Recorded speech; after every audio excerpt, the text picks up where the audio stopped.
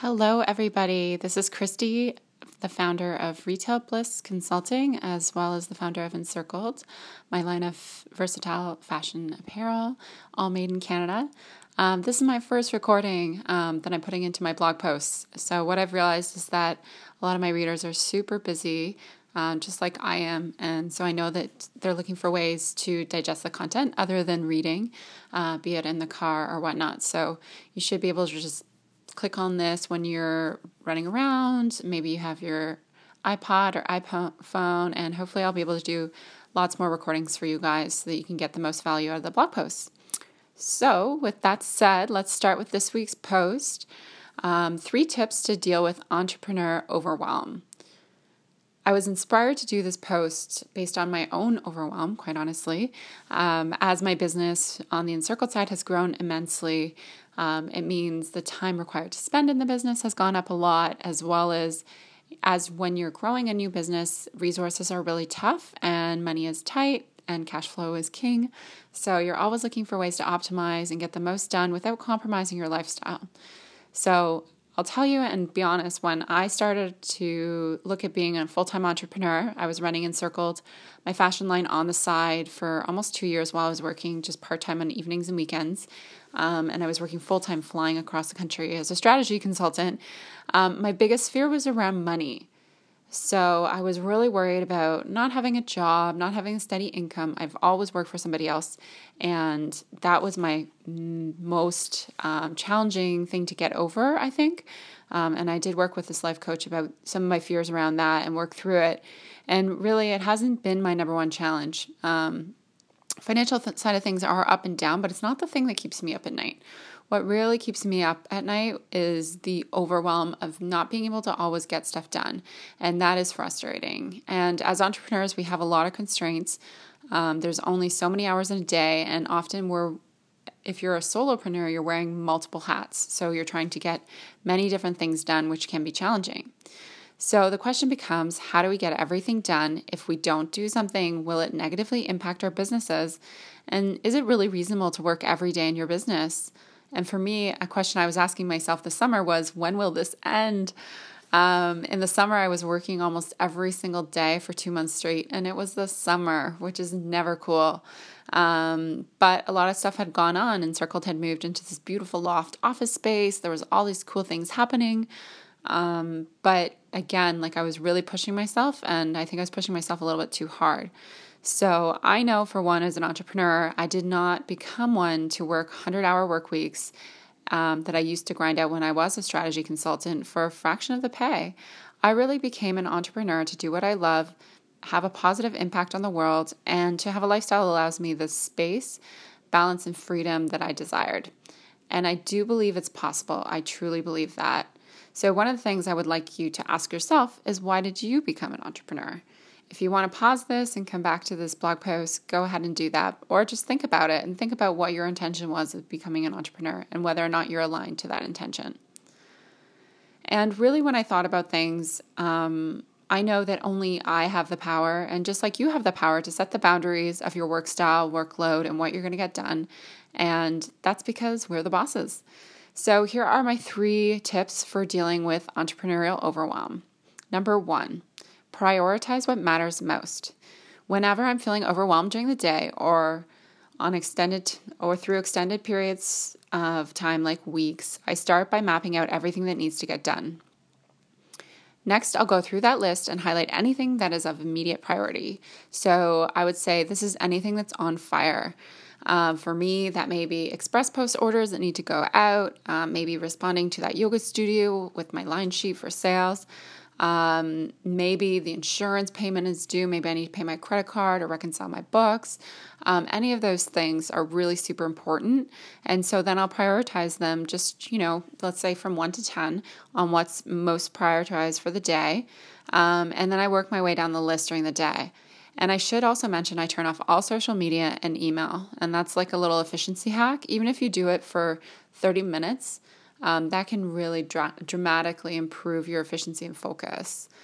How do I prioritize? So I talked about that a little bit. It's really based on urgency. So anything that absolutely must be done today, and then money making. So if I do this one task today, will it have a positive revenue impact on my business? If the answer is yes, then it generally goes on the list, because as entrepreneurs, we are running businesses, we're doing what we love, which is great, but we're also doing it to make money, and you can't feel bad about that, because that's how we build sustainable businesses.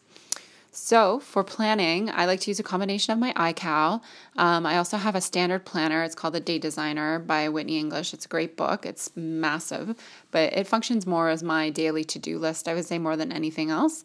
And then for more personal kind of task lists, I like Wunderlist. It's a very basic kind of check off thing, and it makes a nice little noise, like ding, when you check something off, which is really gratifying for me personally. Most recently in the business, I started using Asana, which is a web-based project management tool. This has been a major game changer for my fashion line Encircled. We now have 2 employees, myself included, and there's a lot of stuff that needs to get done. It's really gritty, it's really startup, and we're often just kind of trying to push projects out as quickly as possible. Asana is a great tool, but I really encourage people to go into a strategy planning mode before going into Asana. So what I mean by that is, don't just take all the tasks you have to do and dump them into Asana. Asana is a project management tool, which means you have to have them organized into projects. Otherwise, you might as well just be using Wunderlist or something like that, or a piece of paper. So for me, I have a couple of blog posts. There's links in the post, or you can just click the search bar at the top of the page and put in strategy. And that talks, these posts will talk to you about why it's really important to have a business strategy. And a lot of entrepreneurs, a lot of solopreneurs, we do not do this step. We just go in tactical mode. We say, okay, well, this year, some entrepreneurs don't even have goals, but a lot of my clients will come in with some sort of objective. Maybe they want to make $50,000 in the year. But they don't really have a focused way as to how that money is going to come in and how they're going to generate that. Are they going to focus on customer loyalty? Are they going to focus on brand building activities? Or are they expanding their distribution? There's many strategies that you can employ, and you can definitely use multiple strategies in one year, but this is something you really want to work on.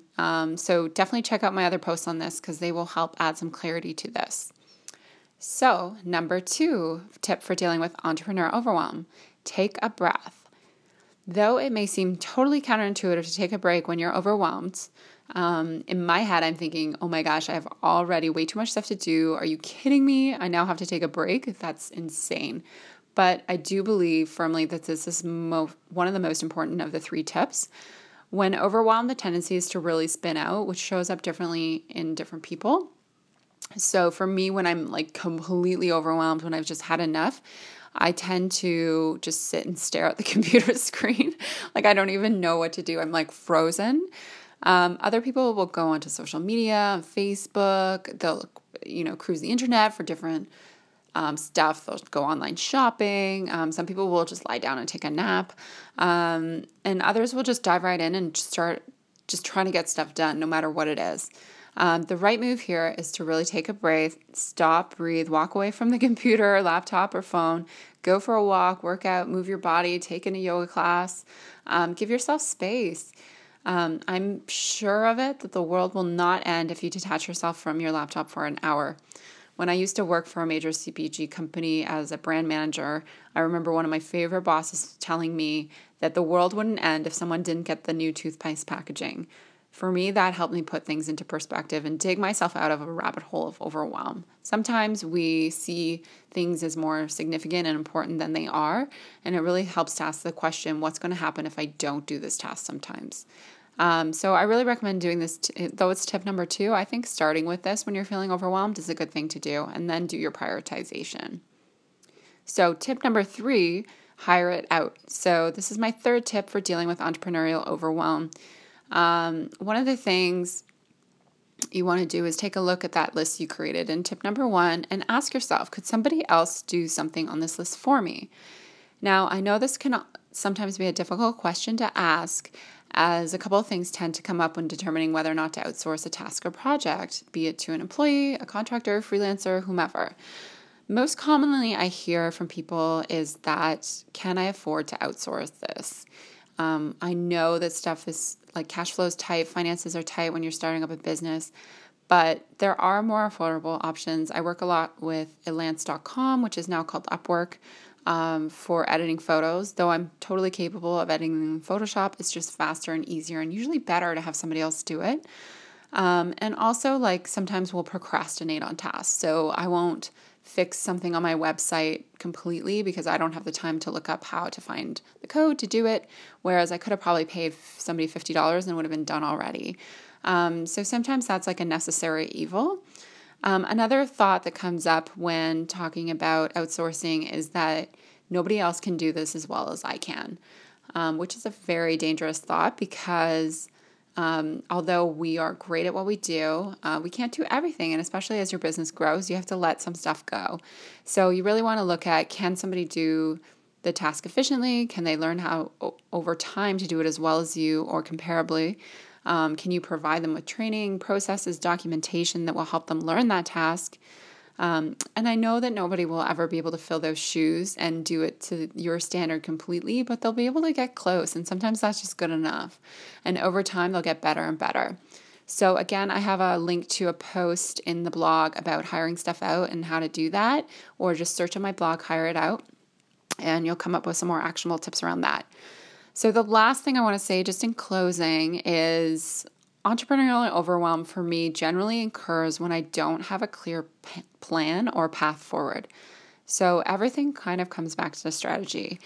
And taking just one of these tips above, I think will really help improve your mindset and reduce your stress levels.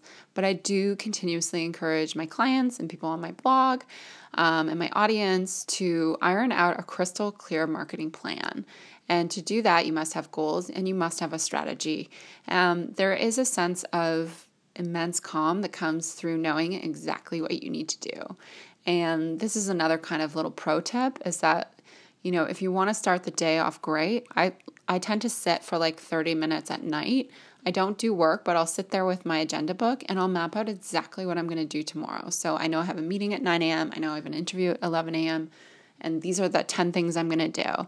And using that prioritization framework I gave you earlier, that's exactly what I do. And then I start the day and I know exactly what needs to be done. And there's a sense of ease that comes with that, knowing this is what I'm going to do. And if stuff comes in your inbox or crazy stuff comes on social media, you really have to ask yourself, is this on my list of things to do? Or can I do this maybe on Monday or Tuesday or Wednesday, whatever. So really, I think the payoff from that is not waking up with what I call the fear, which is that sneaky feeling that we get when we wake up and go, oh my God, did I pay my credit card bill? Did I ship that order? I think that will be the payoff as well as the efficiency in your business. You'll just be able to focus on the things that matter most and live your best life while running a business that you love.